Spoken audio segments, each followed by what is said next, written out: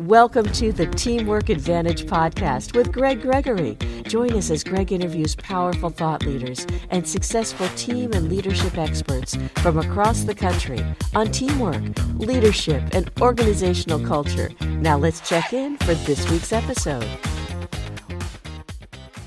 Welcome to the Teamwork Advantage, a podcast where we focus in on teamwork, leadership, and culture, or what I call the TLC of business.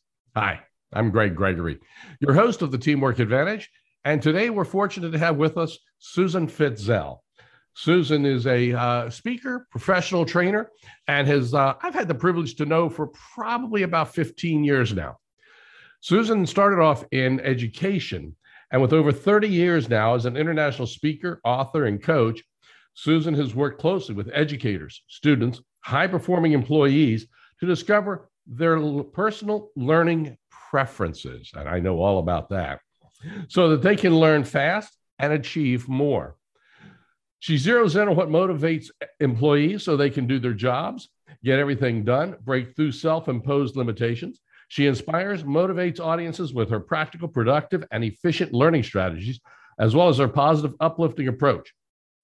Susan's philosophy is quite simple. Can't is a four-letter word.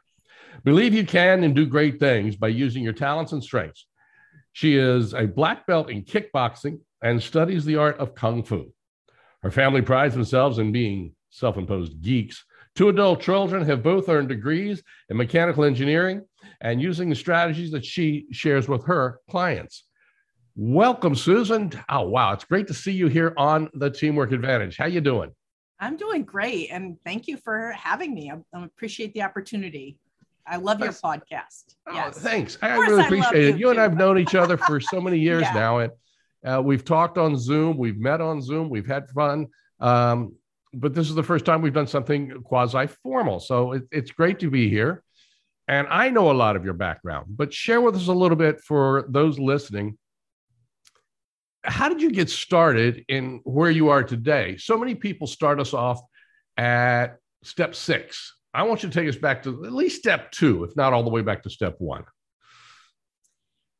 Well, I've been thinking about that lately. What really got me started? And it probably started when my sister was in kindergarten.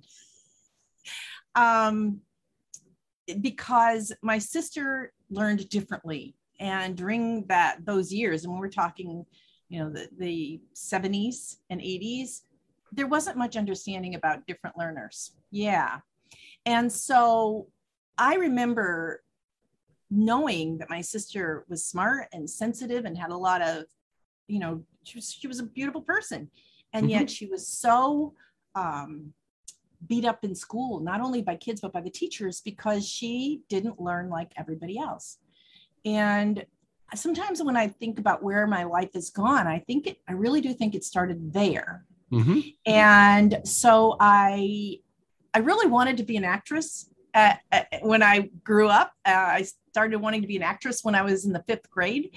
That didn't pan out. I just knew I'd be on a stage, and I ended up being on a stage, just a different kind of stage. I understand that. Yeah. So what I ended up doing was becoming a teacher. And I wanted to help students who struggled in school. And I spent my entire career learning how people learn, understanding what motivated students and adults, including my own kids, being that I'm a mother of 2, and really realizing that we live in a world that has a deficit mindset. And what I mean by that is starting in kindergarten now, sometimes in preschool, we're looking at what's wrong with kids, what they can't do. And then this follows them throughout their life. Now, I'm saying, where did I get started? I got started because of this problem. I just didn't identify it and label it the whole way. I mean, this is something I'm coming to terms with now. And when I was a high school teacher, I saw such talent in so many of the students that I was working with, because I was a special education high school teacher, that weren't recognized by standardized tests. Those talents didn't show up in, the regular way that schools operated in determining, can you pass a test? Can you write an essay? Can you read quickly? Can you keep up with everybody else? And instead of focusing on talent and the skills that students brought to the table, it was always a focus of what they couldn't do. And where I recognized students' brilliance, and I've spent most of my career now working with teachers to help them see and nurture and foster students' brilliance to bring out the best in them. Schools, and then eventually the workplaces, corporate, focus on, even in performance review, what are you doing wrong? You might say what you're doing right, but what are you doing wrong? What can you improve? And, you're doing great with this, but, and the but thing, right? Oh, you're doing yes. great, but, you need to improve this. And it breaks my heart.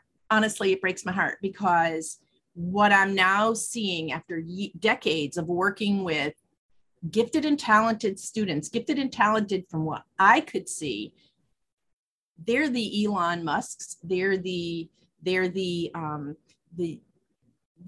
Steve Jobs, they're the Bill Gates, they're the Richard Bransons, they're the Eilish, the singer, I'm dropping it. Yeah. Billie Eilish, yes. They're the Ed Sheeran who used to stutter. They're the people who President Biden used to stutter. Yeah. Just when you look at, they all struggled in school because maybe they couldn't, to some degree, there were different things they struggled with because they weren't like everybody else. Mm-hmm. They weren't the norm. And then as I started to work, I would be sitting on the airplane and, especially if I got to sit in first class, I was near an executive, and then I'd hear their story and it was the same. We have these employees and da-da-da-da-da. And I realized this same problem exists in corporate and I can help. And then I started to work with people in the corporate sector. So how do we get the teams that are in a corporate situation to be flexible enough to work with people who have different working styles or learning styles and personalities and quirks and oddities and all those things human beings bring to the table? How do we bring out the best in everyone on the team so that we can all benefit from it? And whether it's a team in an educational sector, if it's a team in an association, if it's a team on a board or a committee, or a team in the workplace, you've got people working together, and you're going to get more out of those people if you are diverse in thought and intellect and in basically what you call cognition. Right. Neurodiverse, yeah. And that's the word you use a lot, is neurodiverse. Yes. And I've often talked about it in my studies, and I've said the phrase in workshops over the years. I was in the part of class that made the upper half possible. I did not do well on standardized tests, but all of a sudden in my junior year of high school, my GPA was a 3.98. Right. Because you're bright. Because I had different teachers. And I had a group of teachers that all aligned up the same way who understood me. And the students that were getting A's and B's before with some of the same teachers were now getting B's and C's where I was getting the A. Yeah. Because it was a different style of learning. Yes. And it's so powerful to recognize that. Yes. So when we learn, go ahead. No, go ahead. So when we talk about neurodiverse training, neurodiverse teams, we all have to bring a certain skill set to the table. There's no doubt about that. I speak on teamwork all the time about bringing different skill sets. We can't all be a Tom Brady. I mean, otherwise you're going to get sacked every day. So we can't do that. We have to bring different skill sets. So is that kind of where you're going with neurodiverse teams? Or can you explain neurodiverse teams in a little bit more simplistic way for people like me? Okay. So yes, it is where I'm going with neurodiverse teams. So we're all familiar, everyone I think is familiar with diversity. When we think of diversity and diversity on teams, we're often thinking of, the common ones we all know about: race, ethnicity, maybe physical disabilities, gender, and so on and so forth. We all know about those. What is often hidden and unseen is diversity of cognition. And diversity of cognition, most people, when they get a job, they hide it. There are employees who are, and sometimes, they're up in the management sector. There are dyslexic employees. There are what sometimes we refer to as our high functioning autistic. And I know high functioning right now is a contradictory word. There's a lot of people that don't like using that word with it's autism. Also a relative word. Yes. However, a lot of times if I say autistic, people are thinking of the student that's the person that's nonverbal and rocking, and that'll just confuse them too. So I'm trying to balance that so people understand when I mean autistic. We used to say Asperger's and people got that, but that word has gone away from our vocabulary. It's no longer used. So now we call it on the spectrum. And there's tremendous brilliant and skill there. We're talking about people with OCD. We're talking about people that might have dyspraxia. There's all these different things that in school are labeled disabilities. And now we're realizing they're not, there's this whole thing out. We don't need to be cured. We just think differently. Our brains work differently. Our cognition is different. And we bring divergent thought to the forefront of teams, of the work that we do. They're often inventors. They're often, successful business people. Like I said, you've got your Richard Branson. Look at him; he's seriously dyslexic. And Charles Schwab, he's got learning disabilities. So what was considered a disability because their brains didn't work the same as everybody else in school, as what we call, and everybody else is called neurotypical now. This is a vocabulary lesson, right? Oh, wow. I have not heard the word neurotypical. Yeah, neurotypical are the people who are like everybody else. In this research, I realized that I'm actually neurodivergent also. I am dyslexic, ADHD, and I have central auditory processing disorder. And now when you ask, where did you come from? How did you get there? I only recently really pulled it together because I'm doing some work on my origin story and what I believe and my philosophy. And it started for me now when I really started to think about it. Noise, even from the time I was a small child, my father would be in the basement hammering. He was a cabinet maker, and every time he'd hit the nail, I would jump. I remember I was probably 4 or 5 years old, and I remember that. I clearly remember it was, and I remember thinking, I know he's going to hammer again in a second or two, and yet I still jump. Why? And just take that through my life. And I realized noise and cacophony of sound has been a problem for me my entire life. And then my son got diagnosed with central auditory processing disorder. And I went, oh my gosh. When my son got diagnosed with dyslexia, the doctor said the apple doesn't fall far from the tree because he had assessed me right afterwards.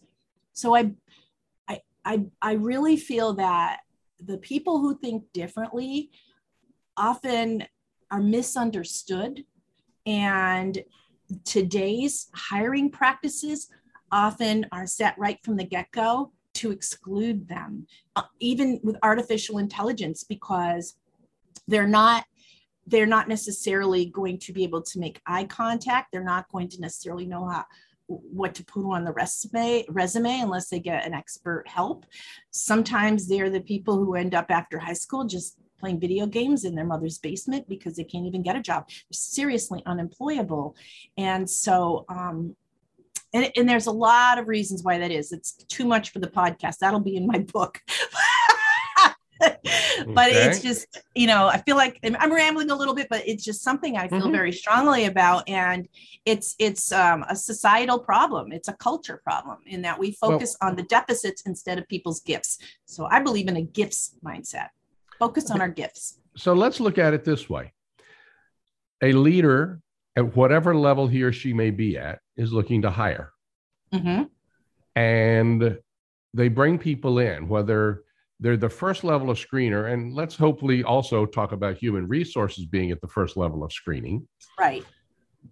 If they need to recognize something in a neurodiversity, what is something they can look for? What issues do they need to focus on, I guess? And how can they look to see whether that neurodiversity that particular person has can actually contribute? So and I'm going to use the most challenging situation, like the most extreme, because many get through the process and get hired and then they hide because they don't want anybody to know about their. And then that's the situation. That's a whole nother aspect, because they shouldn't be hiding. Right. But but it happens because they're afraid. They grew up being told, that's a problem. That you're broken. There's something wrong there because you can't read fast as everybody else, so they hide.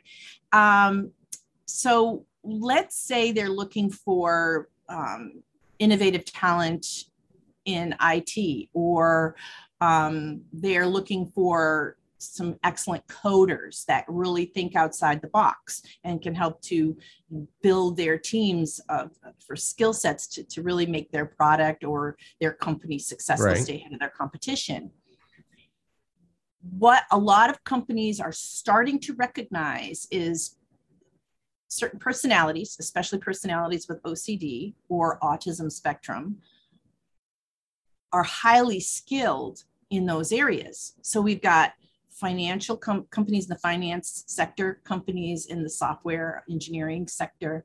They're now saying, wait a minute, we've heard about this. We know that there are people out there who are excellent for this job, but we can't even get them through the interview process. So what they're doing is they are doing, instead of formal interviews where, you go into the interview, you have to make eye contact and so on, you have to have all that perfect interview stuff in hand. They're doing like on the job, hands-on. We're going to give you a problem. We're going to see how you solve it. We're going to give you a mini project. We're going to see what you do with it. And they're essentially doing incorporating into their interview process a more hands-on process of assessing what someone can do. And also, usually these processes take about a week or 2 weeks in the interview. So it's time consuming, but the payoff is amazing, because when they hit payday and they get an employee that may not have interviewed well and passed, the first round because of poor eye contact, even in Zoom, or they don't express themselves well, or they come across, odd, like to the average person. They might say, oh no, we don't want that person. But when you put them in a situation where you can assess their skills hands-on, then you really know what they can do, and you learn about the person before you hire them. So let me ask this.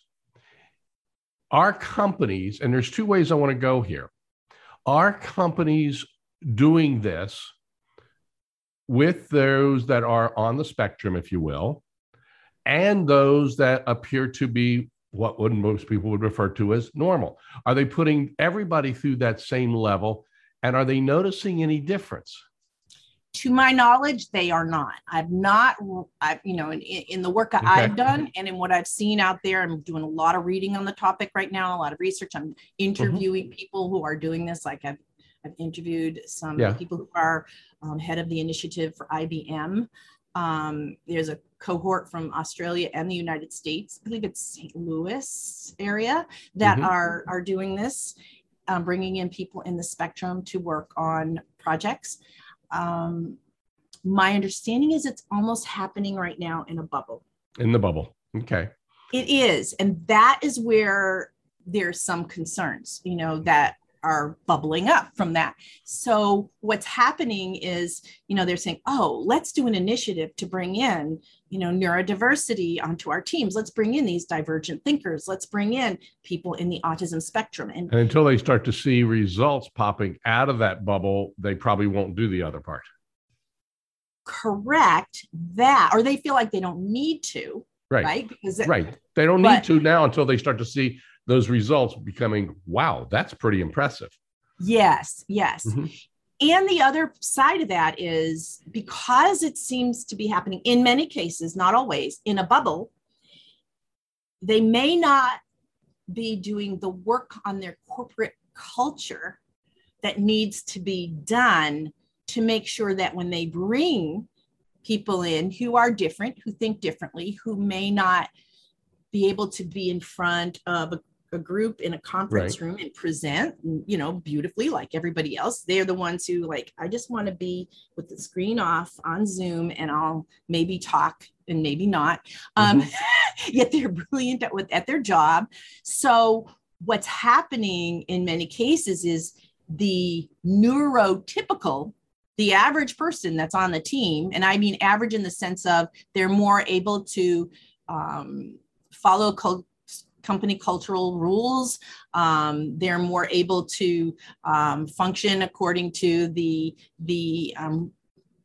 protocols of the environment. So then somebody comes in that's very different and they're like, wait a minute, who is this guy? And we're not comfortable with this behavior because most of us are more comfortable around people who are like ourselves and that follow social norms like everybody else. Right. And so because this groundwork with the company culture is not being done with the majority of the people, majority of the employees, what's happening is there's been some people brought in that don't do well on the team, end up getting shutting down, or end up worse, being bullied and harassed and then leaving or asked to leave.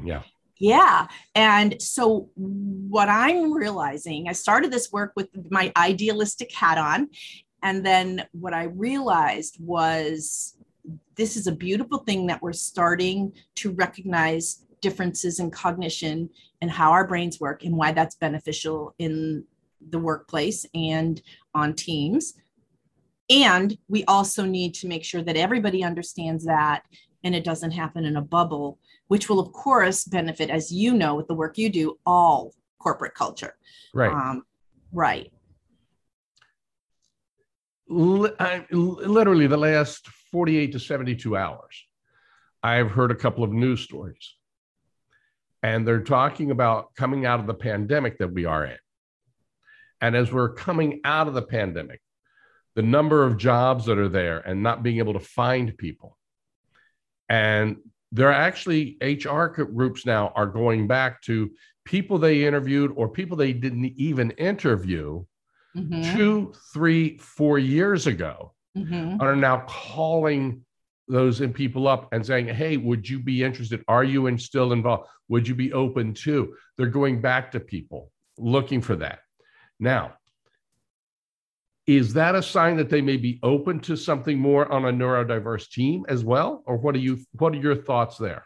Yes, that is part of what's going on. So even before the pandemic, for instance, the software world, my husband's a software engineer. They can't find people to hire. They just can't find people to hire. And, IBM was dealing with that. Ernst & Young was dealing with that. SAP, all these companies realized we need innovation. We need out of the box thinking. We need people who can help us keep with the rate of change. And we can't find people to fill the positions. So that's what gave this legs. That's what gave this movement, this initiative for neurodiversity in the workplace or autism in the workplace. I don't like to focus just on autism though, because it's more than that. It's all kinds of divergent thinking, not just autism. Not just the autistic spectrum. Yes. Yet it's much bigger than that. So neurodiversity is like the umbrella, and neurodivergence is the umbrella, and autism is one piece of that under the umbrella, So some research was started. Stanford has a whole program, Stanford University. They've done a lot of research with this, and I'm not sure exactly who came first, who started it first. I know SAP was one of the forerunners in this, and they started looking at this population of people in the spectrum and divergent thinkers, because they realized there's talent there that we've been ignoring because they don't fit the mold. They're not like everybody else, and so it started because they couldn't fill positions. Yeah. That's fascinating to start to understand how different organizations are looking at it. And I'll be curious to watch the Society for Human Resource Management, SHRM, and how they begin to approach the neurodivergency aspect of things. That's going to be, I think, fascinating in the next couple of years as that starts to go. Exactly. Looking at the types of people they're bringing on, how they're making sure they're doing it, and then still doing it legally so they're protecting everybody. So that's going to be a hard part. Yes. How can we support? What can employees do within the organization to help support the neurodivergency? I'm going to back up a little bit with that. Okay. Okay, because if we think about what happened with the pandemic, where most of us had to go remote and we had to work here through Zoom, and even in some sectors, it wasn't required to turn on the camera. I mean, my husband is working from home since the pandemic started as a software engineer. They're always in team meetings, and I walk in and there's no faces. Now, I don't care for that, but that's the way they do it. Mm-hmm. That's a panacea for people in the autistic spectrum, because they know, especially they know that they've grown up in school, and they know that they're different in the world than everybody else. Yep. And so they worry about, their facial expressions. They might worry about if they have any, what they call stimming behaviors. Do they do repetitive movement at all? And do they have to watch how they carry themselves? All those things. Are they reading other people's facial expressions correctly? Is it a day that they, I really can't deal with people interaction today. My anxiety is too high. Well, if they're on the other side of the team's, window, a lot of that is not nearly as difficult as if you're in a building, a corporate space with open concept, they call open office environments, where there's no more walls. You're expected to work at a table, and across from you is somebody else working. All those things are extremely stressful, not only for introverts, but for people who are divergent thinkers and struggle with sound and extra sound. Mm-hmm. I would, with my central auditory processing disorder, I would go nuts, so I want quiet. So the reason I'm saying before the pandemic, most of those things weren't even given an inch of thought. And if someone needed those accommodations, they were like, well, this is the way we've always done it. And, you need to be able Famous to words. You need to be able to follow corporate rules. Well, when you ask, how do we support them? The same way we've been supporting people through the pandemic. The pandemic, in many ways, I'm just writing an article about this now. It's in the final edit mode. The pandemic literally gifted an entire group of people who are divergent thinkers, who have sensitivity to sound, who struggle with too much extroversion and social interaction, who may struggle with social norms. On the other side of the screen, it's great. The pandemic allowed them to work in their own space, which they could make comfortable for them, instead of having to fit into wherever their desk was in the corporate space. And especially, as I've been working with corporations and talking with company leaders, well, in our company, we don't have standing stations. That's just crazy. We don't have standing desks, and that would never fly. We're very conservative. Well, if you're working from home, you can have a standing station. I do. I mean, I'm not using it at this moment, but I often do when I'm working or writing, or even doing these Zoom trainings. So what we can do to support them now is allow what we've learned about what humans prefer over the past year, what's made them more comfortable working remotely, even though we do want some in-person time. Mm-hmm. We thought those accommodations were impossible a year and a half ago, or, not like it always had been done, or you should be able to do this as an employee. And now that we've done it for the world, well, now maybe to support the people who are divergent thinkers who benefited from that, we then look at, okay, what worked for you when you were working at home? Can you continue to work at home? Or can we facilitate those same accommodations in the workplace? For example, someone who has problems with sound. they might go into a meeting with earbuds, not music playing necessarily, not listening to some hip hop music. No, just earbuds to block out the extraneous noise. Whereas that would have been looked at as odd, 2 years ago. Now they'll say, okay, that's something that doesn't hurt this person's job performance. And what's wrong with it? Nothing's wrong with that. Let that accommodation happen. So it's taking the flexibility that we learned to bring it into the future of work. So what do we do with employees? Let's take your example of what you just talked about. The employee going in with the earbuds, whether they're doing white noise or noise canceling or whatever they have. And there's another employee in the room who takes a little offense to that, says, look, I can't listen to my music, but they can. Well, they're not listening to me. How do we educate other employees on neurodivergency? What are ways that we can educate them?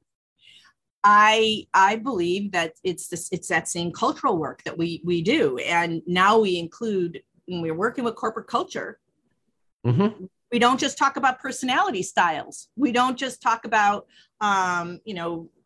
communication skills. We don't just talk all in isolation. We, as part of that cultural training that we do, cultural, let's say, foundation that we set. Right. Here is how we are as a company.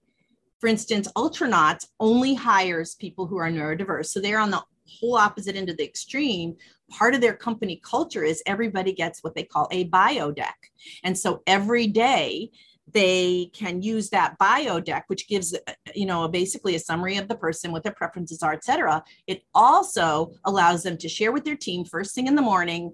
This is a day where I'm good and I'm cool and I'm comfortable. And, my preferred way of communicating today is email, or my preferred way is chat. And I'm fine with the camera on today, or no, today is a day I just, there's too much stress in my life. I can't have the camera on.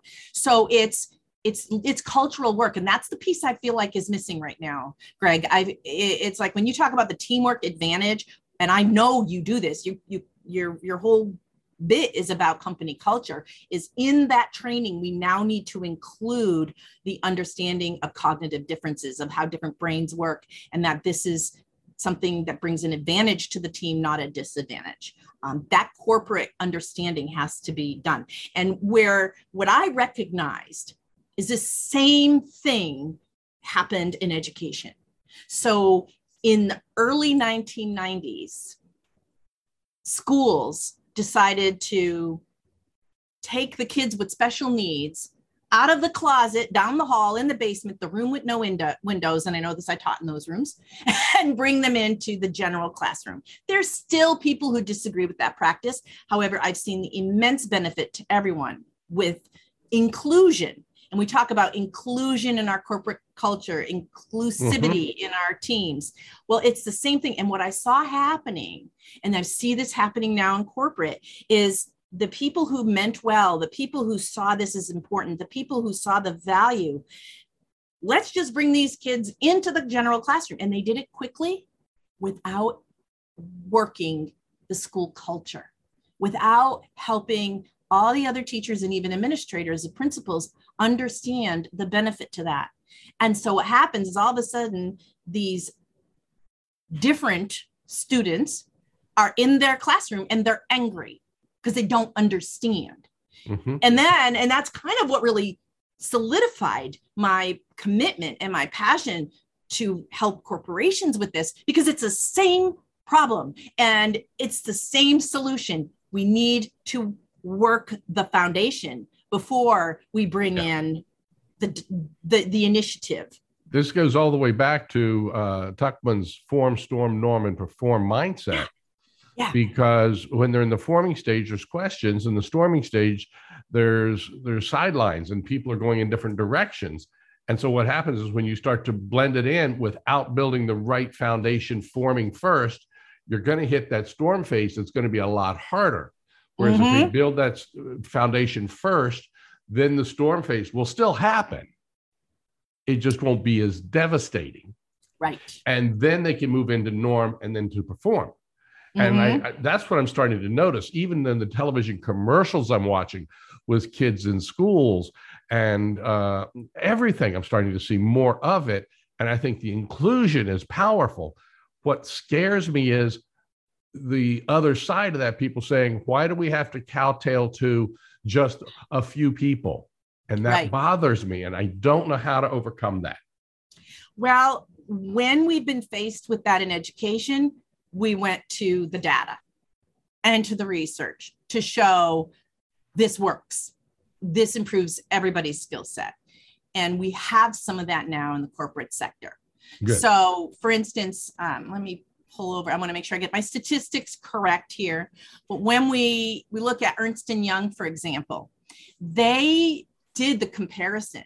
The teams that were neurodiverse, they had teams that they brought in the initiative, they had teams that were neurodiverse, and then they had teams that were, they considered their average teams that they've always had. Neurotypical or whatever, yes. I believe there probably were some neurodivergent thinkers on their teams always, but they were masking their behaviors, or they knew how to not let them show, and so on and so forth.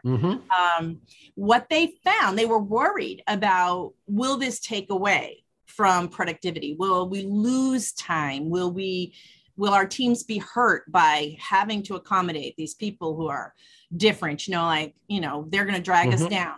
And what they found instead was the quality, efficiency, and productivity of the teams did not change. In other words, it did not get worse.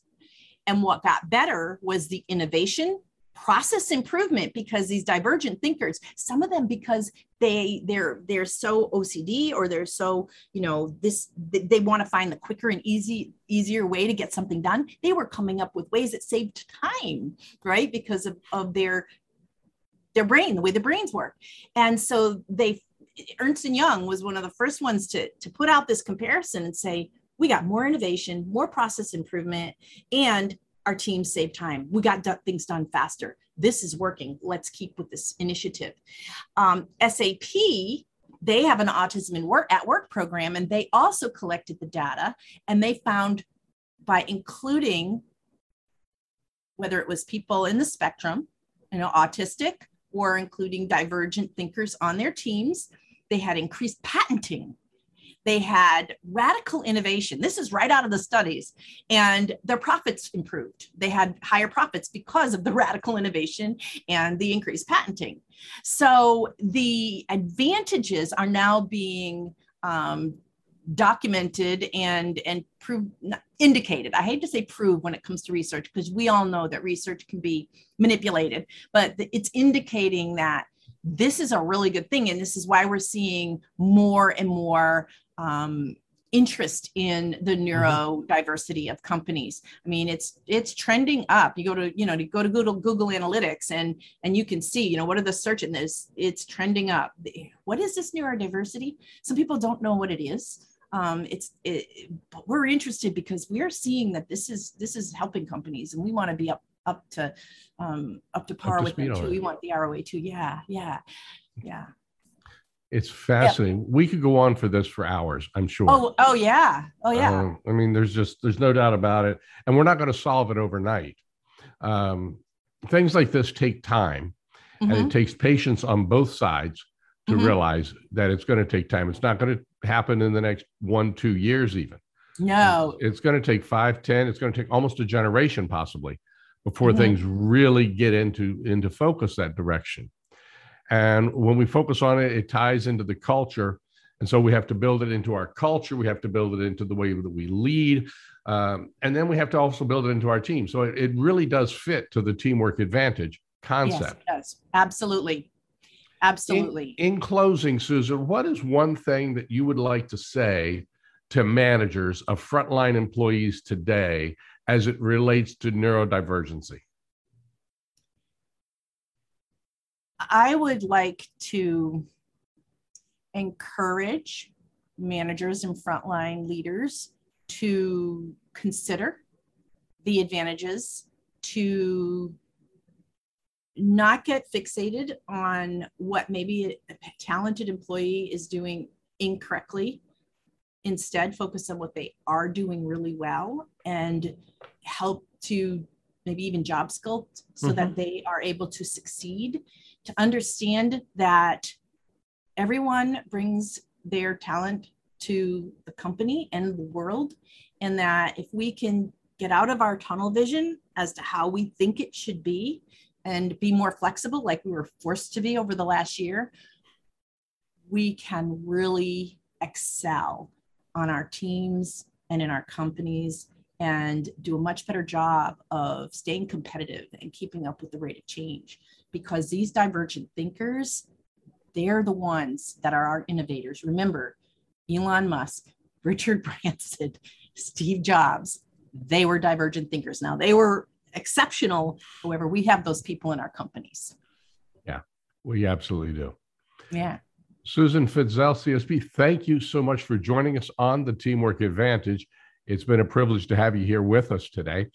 You know, once a week with the Teamwork Advantage, you can gain skills that are impactful ideas that you can act on immediately. And Susan has shared some of those with us today. Until next week, remembering, having a good day is just being average. When you listen to the Teamwork Advantage, we know you're not average. So make today and every day an excellent and exceptional day. Bye-bye. This has been the Teamwork Advantage with Greg Gregory. To learn more about how Greg can help your organization develop a powerful winning culture, visit teamsrock.com. That's TEAMSROCK.com. Be sure to join Greg next week when he interviews another exciting and powerful thought leader on the Teamwork Advantage. Until then, as Greg says, make sure you have a great week, because a good week is just being average.